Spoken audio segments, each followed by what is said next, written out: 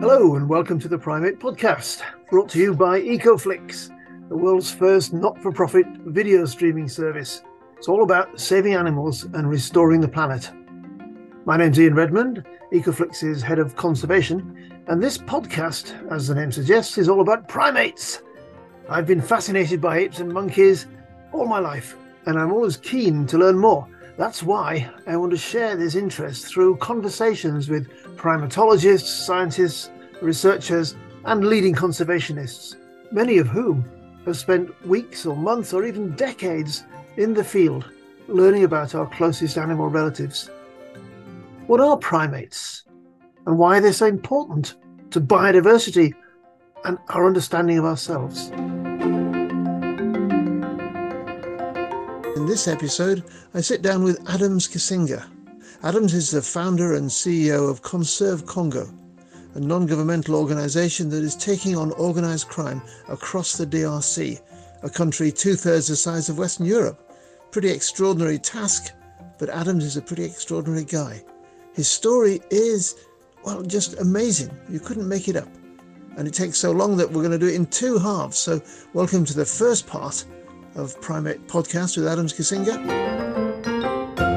Today I'm delighted to be welcoming my friend Adams Cassinga, who is the founder and CEO of Conserve Congo, a Congolese non-governmental organisation that is working to protect wildlife in the Congo.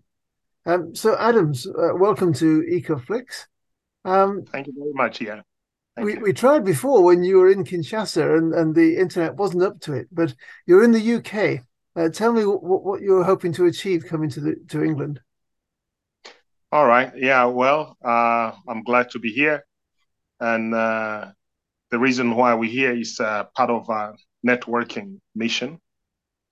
We are meeting different stakeholders, trying to form relationships and maintain partnerships. And that's the main reason why we're here. So it's quite unusual to have you on English soil. Normally you're based in Kinshasa, but let's go back a little bit. I understand you spent your boyhood in Bukavu, which is a lovely city on the shores of Lake Kivu in the east of the Democratic Republic of Congo. Tell me about your boyhood. Great. Yeah, well, growing up in Bukavu, it was a beautiful place. I spent my childhood there until roughly my mid-teens. I attended a local Catholic school called Alfajiri, one of the best, if not the best. At the time, 90% of all my teachers were European, mainly French and Belgian. And I got really one of the best educations that I could in this institution. But there was something weird. And we were restricted, or should I say even prohibited, from speaking our mother tongues. So on school premises, we were only allowed to speak in French. And each time one spoke in any other language which wasn't French, you got punished. But the punishment was a little bit weird because they'll make you wear a skull, which I would later discover that it was an ape's skull if you were a boy. And if you were a girl, they'll shave off your head. Good grief. Yeah, I think that would be classed as child abuse today. It is child abuse, and I'm not sure if that still happens to date. But if it still does, I would be highly disappointed. But everybody of my age or older than me knows that. And this kind of discouraged, it was like detaching the pupils from nature. Because when you see that, you tend to resent wildlife. But for me, instead, it worked differently. I was inquisitive. I became very curious and I wanted to know what that skull was when it was still alive.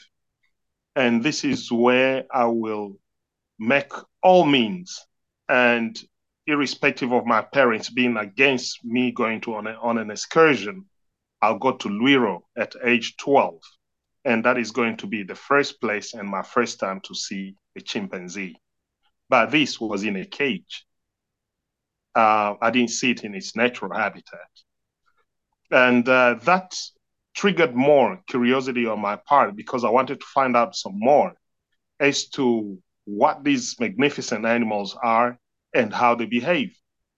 Unfortunately, I didn't get anybody who would mentor me or who would tell me more about wildlife. And as a result, we could only hear the misconceptions that our parents and the adults around us also had. And I remember the only time that we could see wildlife, it was in the market. But this time around, they were already dead, chopped up into pieces, ready to be served as dinner. And that is the image that most people of my age, whether educated or not, have of wildlife. There was also another incident which occurred much more often, and it was the tourists. There was a huge truck that would come to our city maybe 3, 4 times a week, and it would be full of tourists. Most of them were not African. And I used to inquire from the adults around myself as to who these people were. And I would get the same answer over and over again. These were the rich, the most educated, and the powerful coming from abroad. And they go somewhere in the mountains to see some kind of a monkey. And I put it quote unquote, some kind of a monkey. Not many people at the time knew what a gorilla was.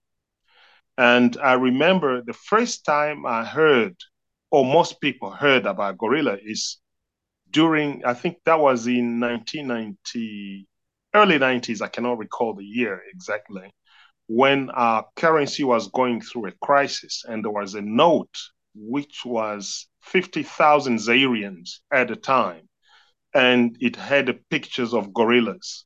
Maheshe, I think one of the most. I have one of those banknotes in a book somewhere. Yeah. Yes. And and I can still tell you, you see the caricature that they did to that animal. So these magnificent animals, they were put on a note which has no value. And I remember at that time, if they called you a Maheshe, it means you were a useless human being, just like the note was. Oh dear, that is sad because Indeed. by contrast, look, I've got a Rwandan banknote here, and Yeah, 5,000 Rwandan sure. francs. It's not a huge amount of money, but it's But it's significant. quite, yes. Yeah. Um, and they have a golden monkey on the Oh, wow. 1,000. That's so beautiful, isn't it? So they're trying to give in it some value as of Yes, now. And that's because yes. people are becoming more and more aware of our natural heritage and how we should give it some extra or added value. But in those days, so those were the norms. And I can tell you to date, there are so many people of my age or older than me who don't think Mahesha is a being, is a real being. And those people believe it was just a drawing, a caricature, which was drawn by an artist just to depict something despicable or something that was highly negative. I met Mahesh on several occasions, and he was very, very real. Yeah, it was But very real. so if we're talking about the mid 90s, that was a very difficult time for what was formerly Zaire, just about to become the Democratic Republic of Congo. What was your experience of those times? Yeah, in those times, I grew up under a very fierce dictatorship under President Mobutu Sese Seko, and violence, intimidation were on top of the agenda. And I still remember vividly that the army was like the second best after, excuse me, after the political family. So it's either you were affiliated to a political party, which was just a single political party at the time. In fact, we used to call it parti état, which means party state.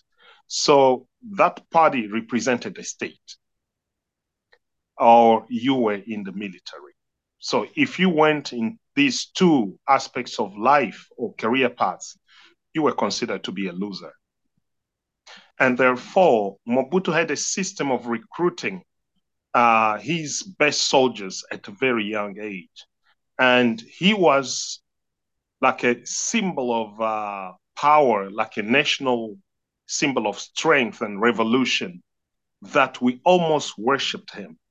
And this way, in every school, there was a branch, the youth branch. And this youth branch had a program, and this program was called Les Pionniers du Zaïre. And we even had a hymn, Nous les pionniers du Zaïre.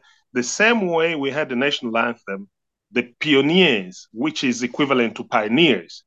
I would even liken it to the program of the cadet, maybe in the American Army.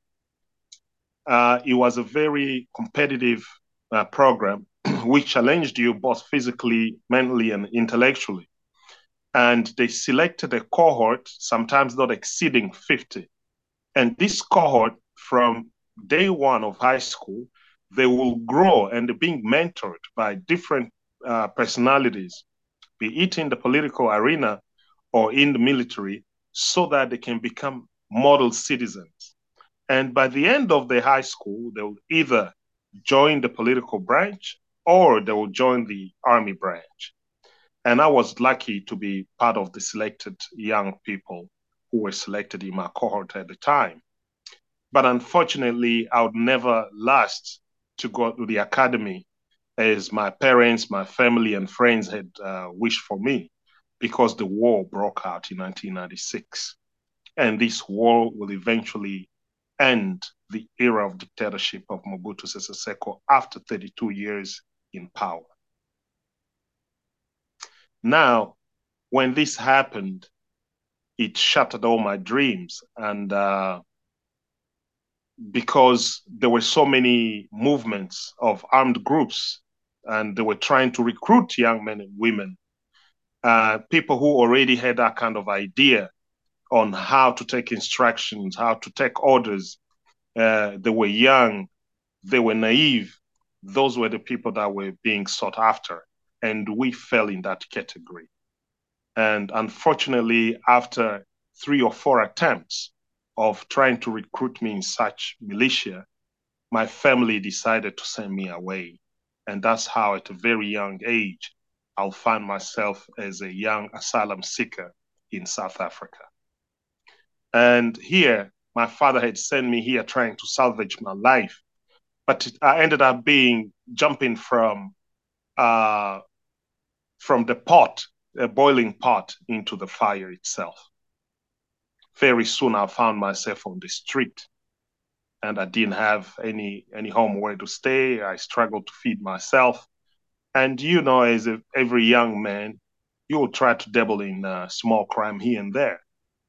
And by so doing, I also tried to survive, teaching myself how to speak English. And that's the reason why I'm communicating with you in English right now. But that was part of my worst part of me being a human being. Because as a refugee, I think the worst thing about being a refugee is you're just a number, just like a prisoner. And sometimes when you've been given a bag of rice and soup, people think that they have done already their part. They do not think of you as a human being who has got needs beyond what you put inside your mouth. And therefore, that kind of treatment can make you redundant, maybe a little bit rebellious and angry at the same time. So I really grew up with a lot of anger. And if you ask me why, I wouldn't know, probably the experiences that I went through. And I really resented human beings. I was a recluse. I was really angry. But fortunately, after my life on the street, I would find my way of getting to the library and starting to read books in English. And I would empower myself on how to write English, being self-taught. I would change my environment and I'll go to another little city. It's currently called Nelspruit. This is about 40 kilometers away from the Kruger National Park.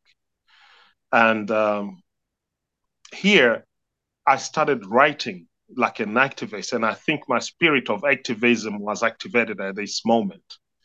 Instead of just being angry at people who did not do uh, any wrong to me, I started venting that anger through writing, and I was writing to the local newspaper. I wrote for about a year or more until someday I received a reply. And this reply was to invite me over to the newsroom. And I went there, I met up with this very vibrant lady. And she asked me, "Are you the person who writes these letters?" I said, "Yes." But she said, "It doesn't look like you," because I was really young and innocent. Under other skies, I was supposed to be innocent and in school, maybe. But what I wrote about was something that came from the bottom of my darkest part. And she wanted to find out why I was writing about such things. But this time, she didn't want me to tell her. She wanted me to put it into words. And she gave me a laptop, and that was the first time I've ever touched a laptop in my life. And with my two indexes, I started typing. It took me longer than necessary, but eventually I got the story together. And I can remember vividly her reading it. And after finishing, she looked at me and she said, "Wow, I am impressed," because English was my third language. But she was impressed with the way I put words together. And she told me, "When do you start?" I can still remember that sentence resonating in my mind as if it was yesterday. And I can tell you, Yan, that sentence was what saved me from the worst. If she did not tell me that word, definitely today I'd be either in prison or I'd be dead. And that goes to show you how human beings can play a godly role to other human beings. And when you look at the problems we have today in our society, even in conservation, it's because people no longer play that role. Instead, they play the devilish kind of role in other people's lives. So this lady gave me a chance, and she said I could volunteer or be an intern at this newspaper, and they were ready to pay for my school fees. So I really scored two goals at the same time. And this way, I started working there, and very quickly, I saw myself growing up and growing at the same time with the newspapers. And before you knew it, I had a whole publication under my sleeve as an editor. And in the meantime, I was doing investigative journalism, mainly focusing on environmental crimes, because this little town wasn't just agricultural, it was also a mining town. And therefore, there were so many crimes or infractions being committed uh, regarding the environment. Mainly, we had a crisis of poaching in the park. We also had lots of illegal mining.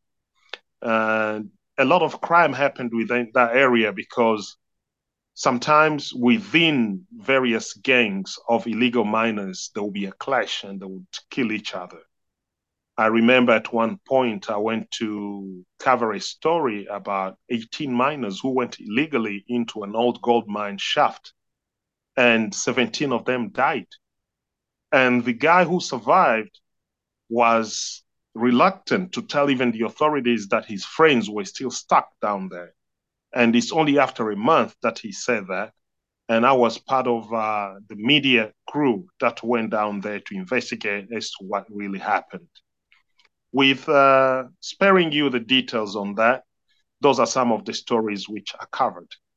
Unfortunately, at around 2005, 2006, something terrible happened. I was covering a story on a young boy who was killed in a ritualistic way in what they used to call an initiation school. So basically, an initiation school is a rite of passage in certain tribes in Africa.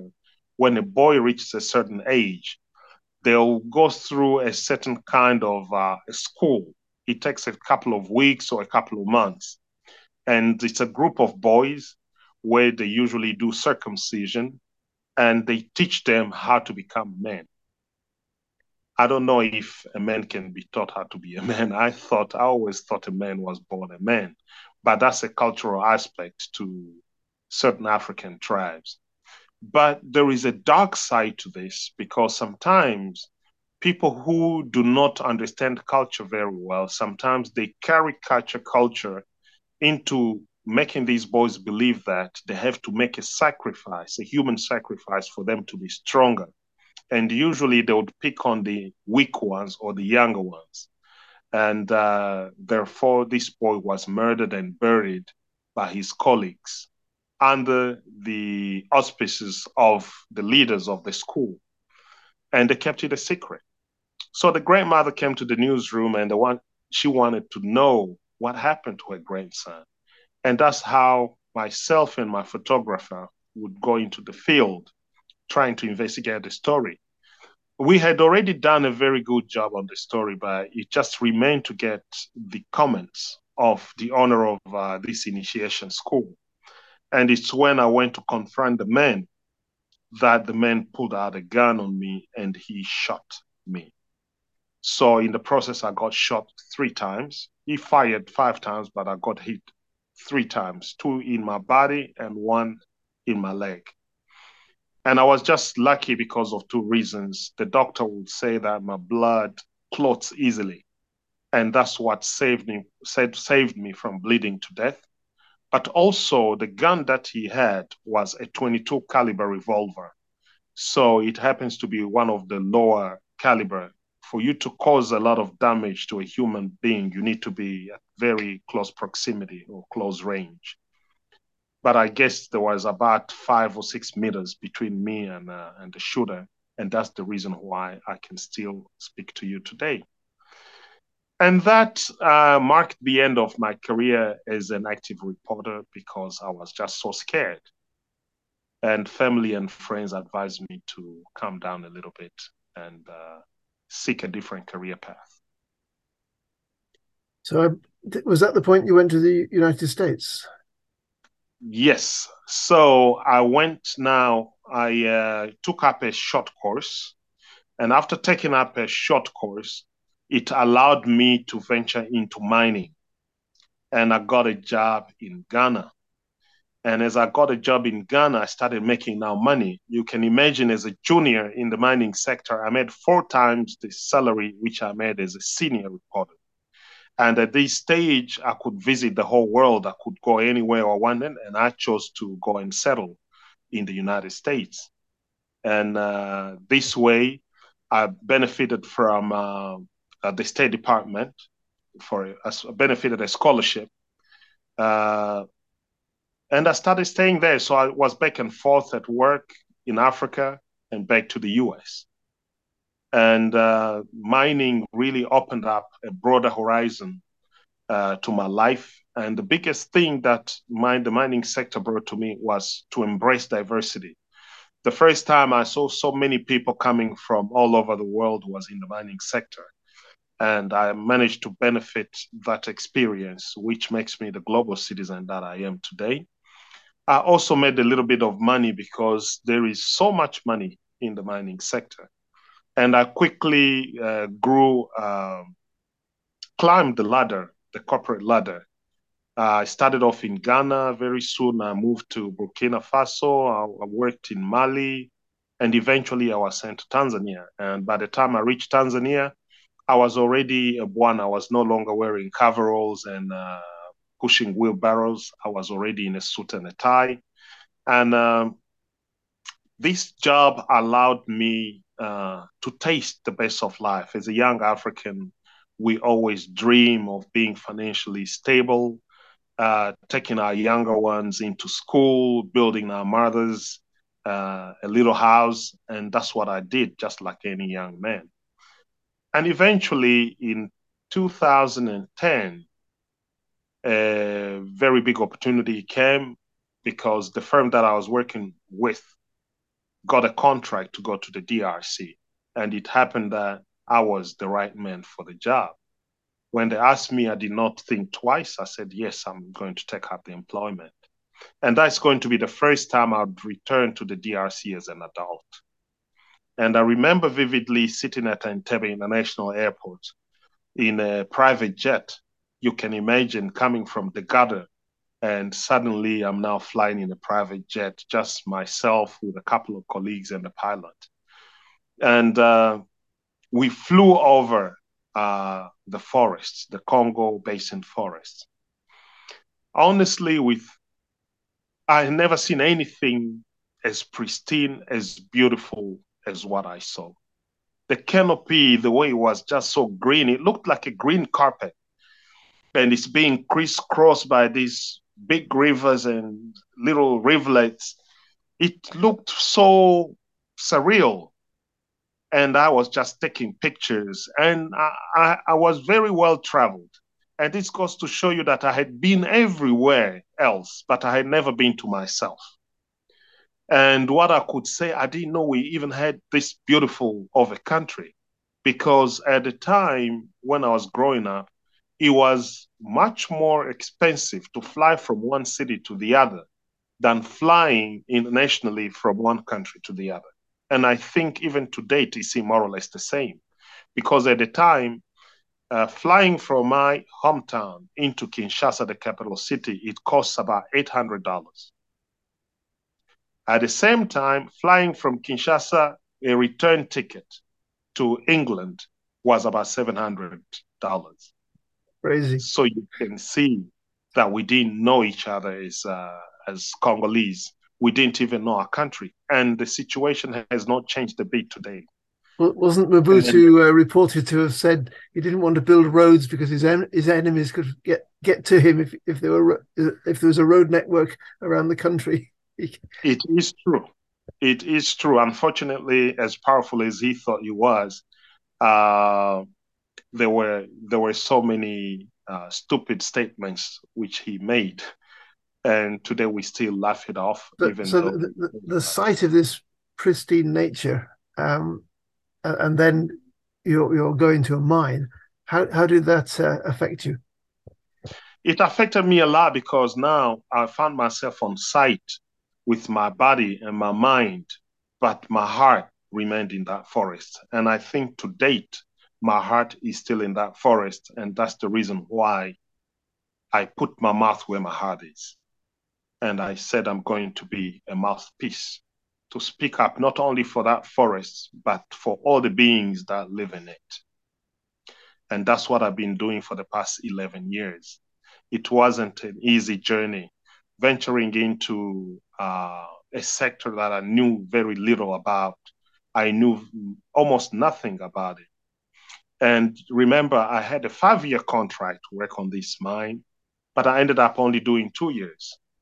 And the day I left, most of my colleagues thought it was an April Fool story. They didn't believe that for a young African making the kind of money that I was making, being as influential as I was just going to give up and move.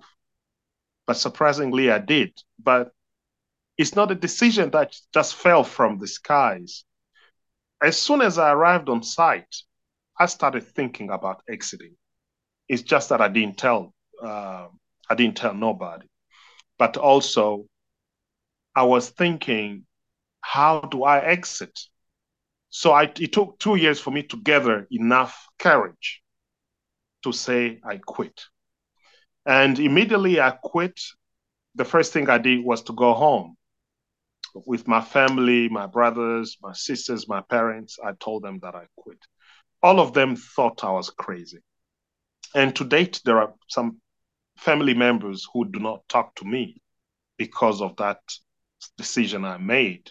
Because they all asked me, so what you gonna do now? And I said, I want to be in conservation. I want to preserve the forest and all the beings that live in it. Everybody thought that I wasn't the right person to do that, and that I had left my real calling, which was to take care of the family, because I was the sole breadwinner at the time. Wow, what an amazing life Adams Cassinga has led. Far too much for a single podcast. This is the end of part 1. Come back for part 2. Thanks for listening to the Primate Podcast. Please do share with friends and animal lovers everywhere. And remember to check out ecoflix.com, where 100% of your subscription goes to an animal welfare NGO working to save animals and the planet.